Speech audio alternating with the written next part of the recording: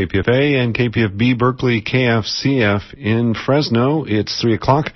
Please stay tuned now on Cover to Cover for Stone's Throw with Jennifer Stone. Happy ending, nice and tidy. It's a rule I learned in school. Get your money every Friday. Happy endings are the rule. So divide up those in darkness from the ones who walk in light. Light 'em up, boys, there's your picture. Drop the shadows out of sight. This is Jennifer Stone with Stone's Throw, and today is July the 3rd, 2007. Wow. The dog days of summer now. My older son is visiting for a few days. He and his brother and, a whole bunch of family folks are out at Dillon Beach today. Oh, how I wish I'd gone with them. Oh, sand between the toes, this beatific weather. On the way to KPFA, an hour ago, I stopped at the Children's Peace Picnic. It's still going on. The Children's Peace Picnic is over there in the park on Martin Luther King Way, the park between Russell and Oregon. I love that park. My two sons grew up in that neighborhood back in the 1970s. That was Old Grove Street then. I was feeling pretty peaceful walking through the park today, and then I got on the bus. Violence broke out. It was just a disturbed young man looking for a fight. I always wonder why it is, especially when the weather is so lovely. Why is it that male primates get so aggressive when things don't go their way? I've noticed that, when one guy's getting on the bus and another guy's getting off the bus, they have this little moment where they meet, It's a question of which one's going to back up. Anyway, sad. I remember asking my older son once about that, all that aggressivity, and how come we weren't like the bonobo apes and all like that. And he opined, this was many years ago, he opined that it was territoriality. Yes, that the guys needed space. They needed to mark their space. Anyway, I don't think that covers it entirely, but anyway, this week I asked him if he thought, things might change, at least, suppose Al Gore got to be president, I said, or anyway, a Democrat. And he said it didn't matter one way or the other. Well, I'd been yakking away about Hillary Clinton and Barack Obama. There was a little debate there, and Hillary did a great job of one-upmanship because Barack Obama had failed to play the race card. Hillary was clever. She said something to the effect that if the first cause of death for white women were AIDS or HIV, if women between the ages of 24 and 35, that is, white women, were dying at the rate that black women were dying, there'd be a dust-up and a fuss. Now, this remark got the most applause, and of course, since she was showing concern for the African-American community, I said that Hillary had one-upped Barack. And my son just laughed and said, well, of course, they'll say whatever it takes to get elected. And I said, exactly. I mean, exactly. That's the job. That's what a politician is, you know, a liar. It's about the size of the lie, the style, you know. Who can tell the best lie, put the best spin on things? That's a test for a leader. You know, if he can make the people buy it, well, then maybe he can make the world buy it. Who knows? Anyway, my son looked at me with considerable pity. I'm afraid he doesn't put much faith in, let's call it words or spin or propaganda. Yes, he sees things as they are. I kind of like to see things as they might be. I was thinking about that. I have a friend, Leslie Simon. I was looking at her poems last night, and she has a wonderful poem about this business of writing, or about trying to use words to get out of this pain, this trap we're in. There's a poem she wrote called Stylus, S-T-Y-L-U-S, Stylus. You know, that's a pen. It's in a collection of poems called Collisions and Transformations. The poet is Leslie Simon. Let me read you this nice poem about pens. It's called Stylus. She writes, I wanted a red pen for that one. Oh, where is my red pen? Permanent. Oh, again. I wanted the blue pen for love, the black pen for politics, the purple for disappearing dreams and fantasies. Why, you ask, this obsession with pens? It is breath, I say, like breathing. Oh, poor dear, you sigh, lost and dependent on art, devoted to fake beliefs, transparent wishes, dipping, diving into ink and lies. But, I whisper, the lie curves and makes belief out of this make-believe. And I see what I never saw before, and what I didn't know, I knew. Yes, that's what it's all about, language and thought. What cannot be said cannot be thought. That's why we struggle, we pitiful wordsmiths. Try to put it into words, and that's the way we create our world, or make the world real for ourselves. Oh, Leslie Simon's book is called Collisions and Transformations, and I want to get her on the radio soon and have her read some more of her poems for us. She's a very special woman. Anyway, I grabbed my New Yorker when I was leaving the house today. I was trying to pull myself together. Yes, summer fun. Take my last OxyContin and try to find something funny.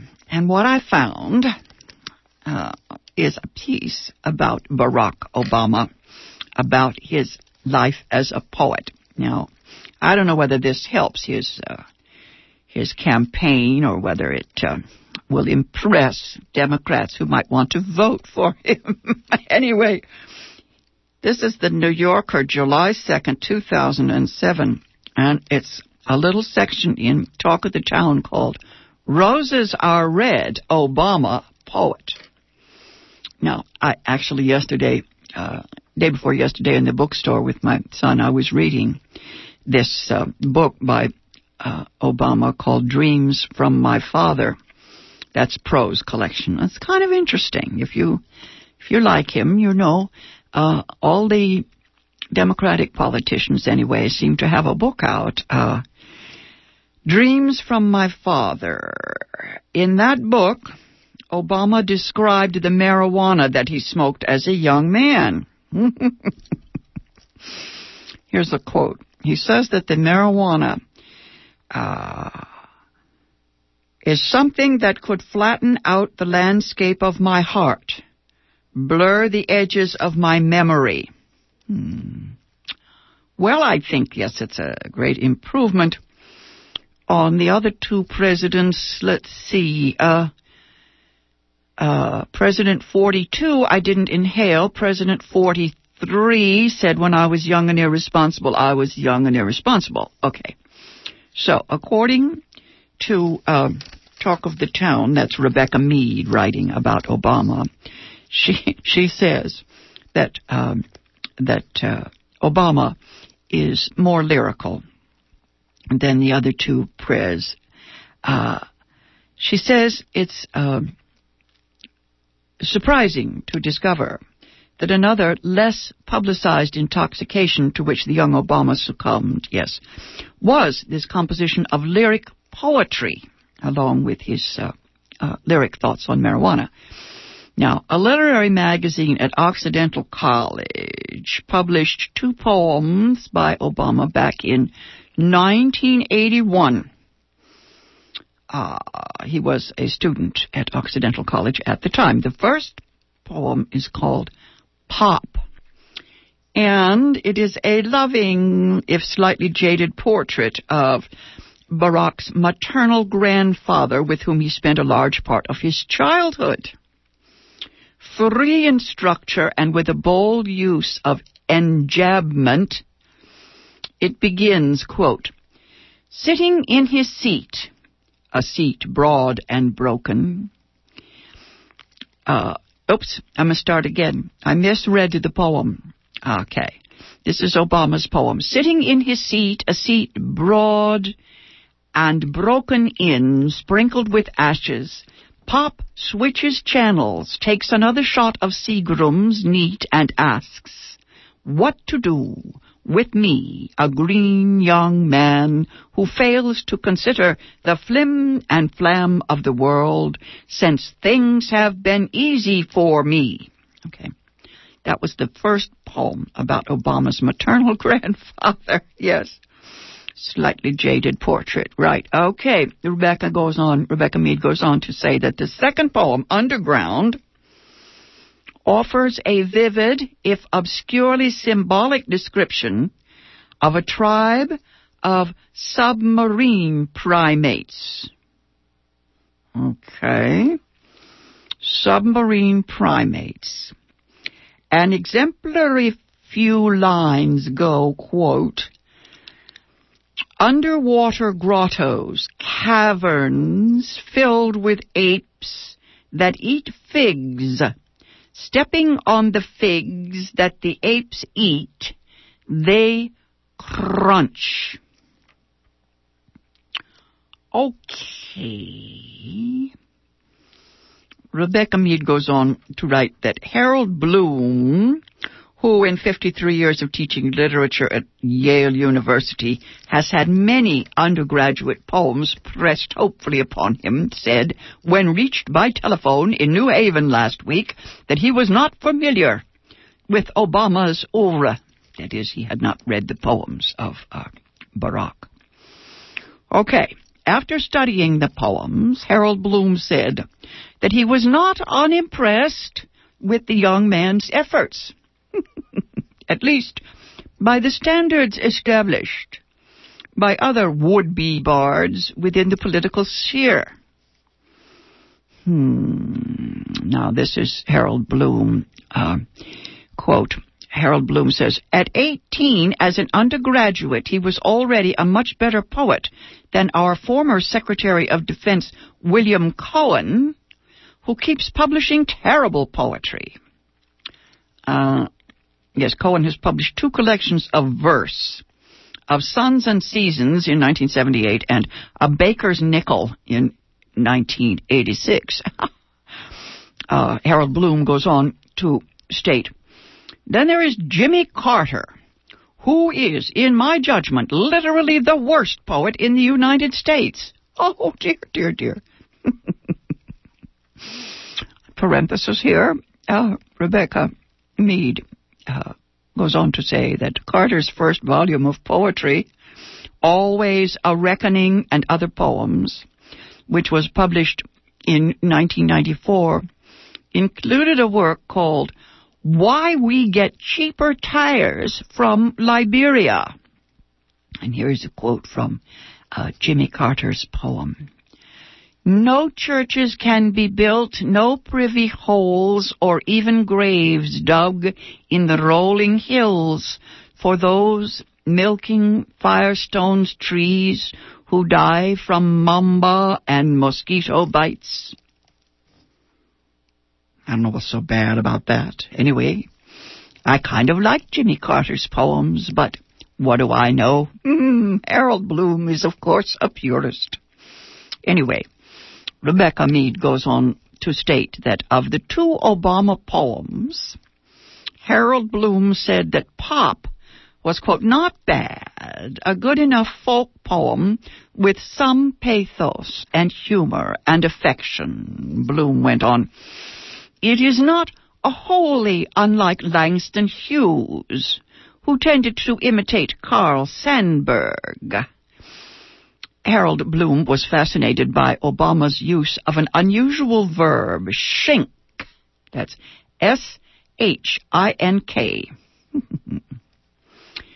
This is the quote. He stands, shouts, and asks for a hug as I shink, S-H-I-N-K, my arms barely reaching around his thick, oily neck.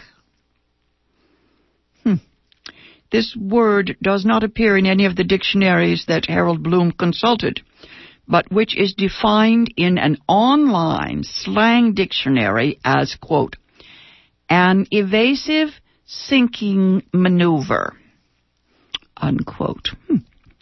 Shink, S-H-I-N-K.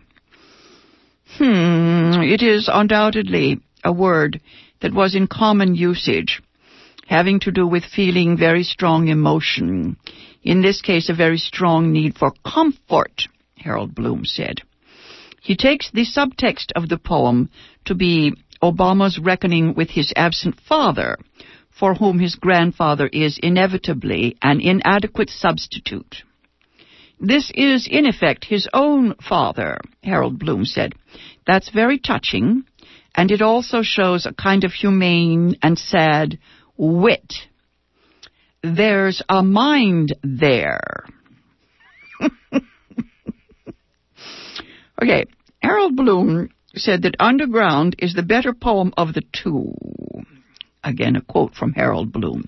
It gave me the oddest feeling that he, Barack, might have been reading the poems of D.H. Lawrence.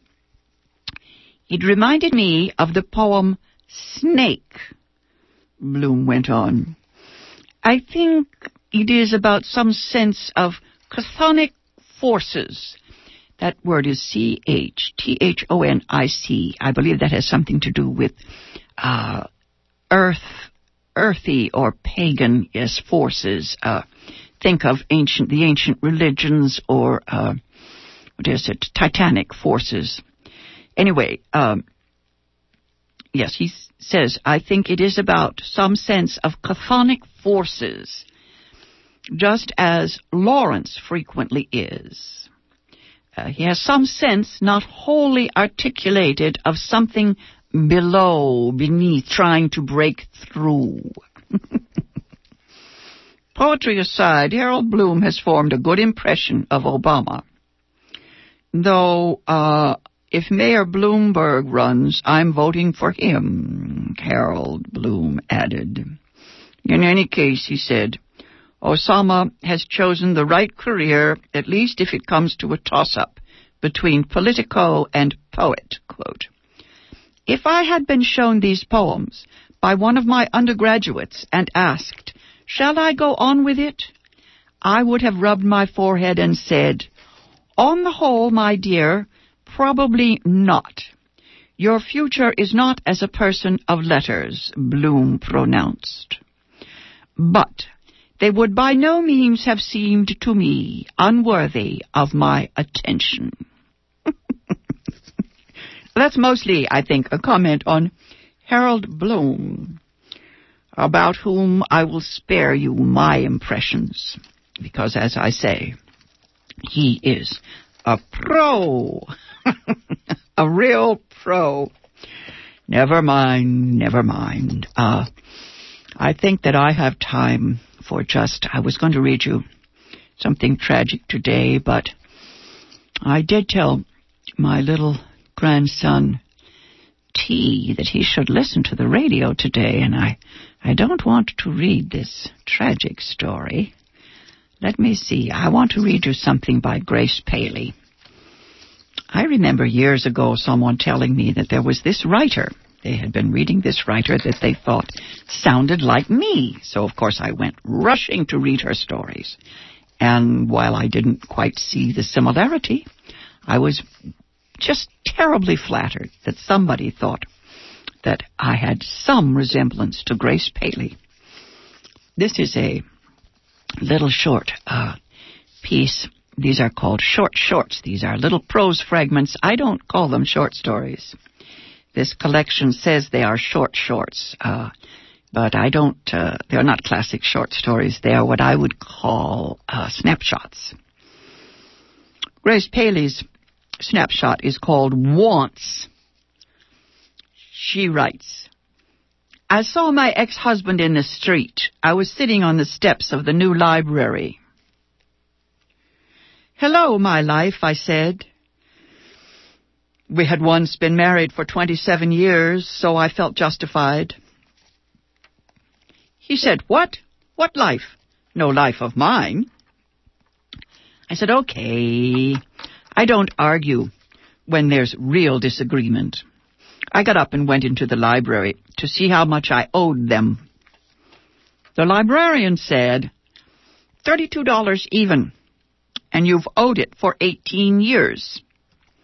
I didn't deny anything. I don't understand how time passes. I have had those books. Well, I have often thought of them.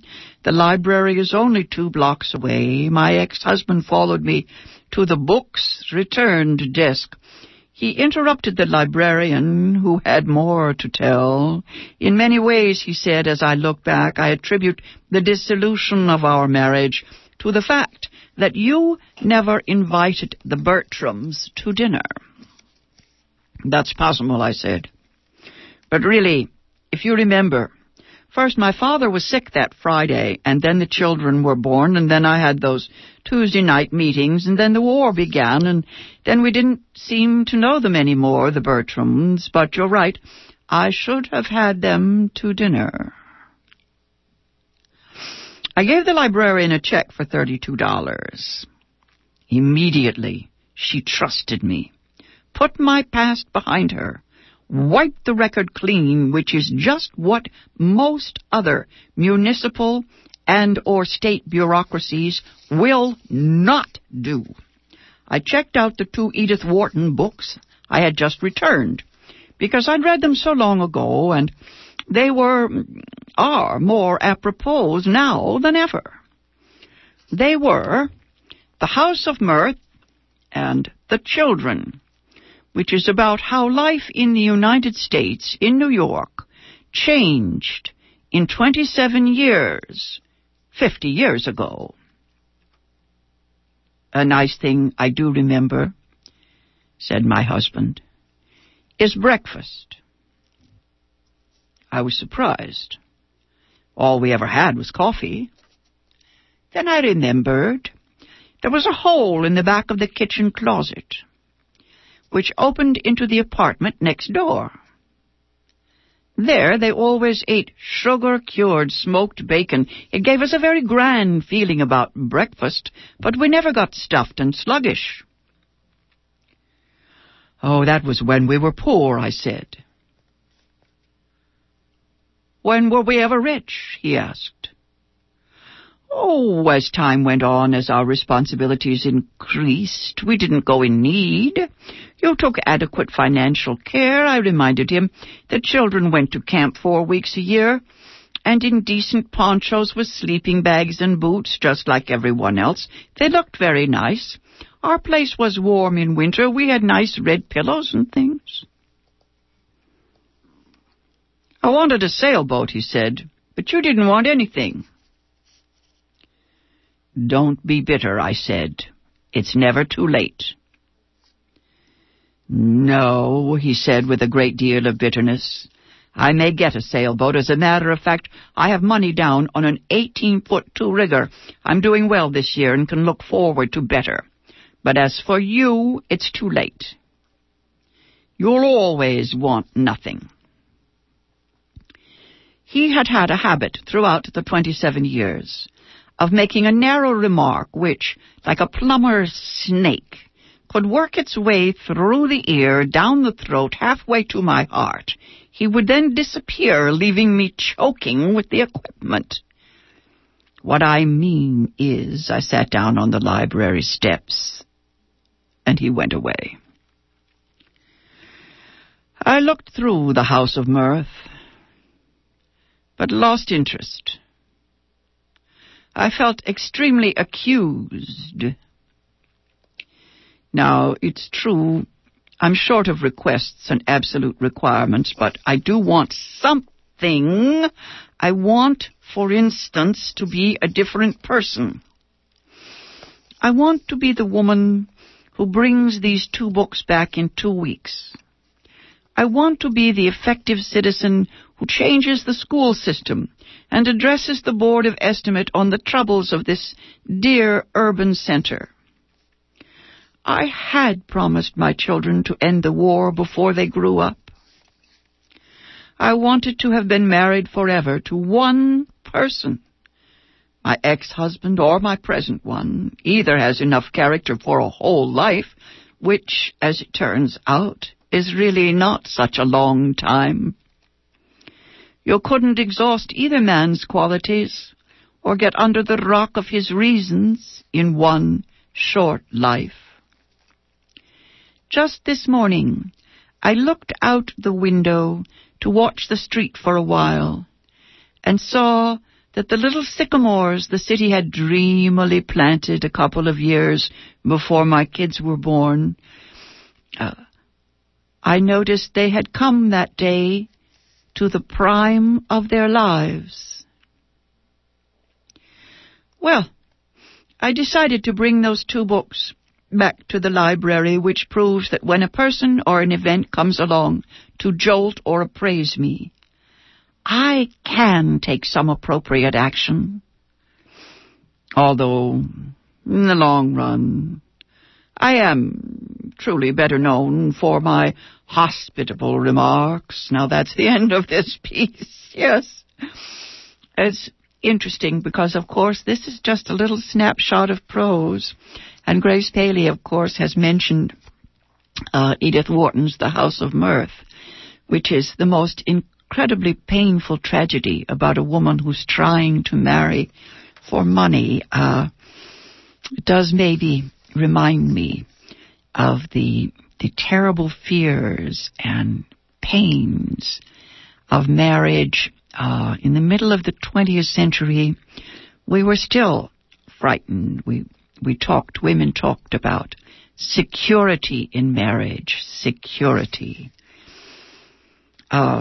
Anyway, Grace Paley was one of the first of the women who wrote about marriage, with all the, what I would call, dismissiveness it deserves. Yes, that's Grace Paley's wants.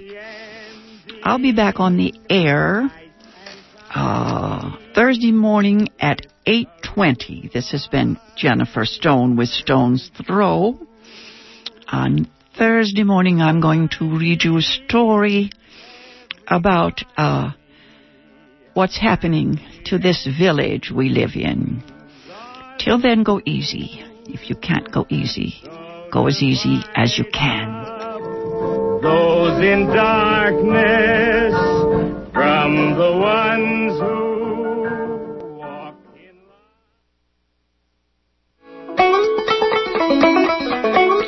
Hi, this is your mother. No, this is really Mary Tilson speaking, reminding you to brush your teeth, comb your hair, put gas in the car, and listen to America's Back 40, the Hicks from Coast to Coast on KPFA 94.1 FM, Sundays at 1 o'clock in the afternoon.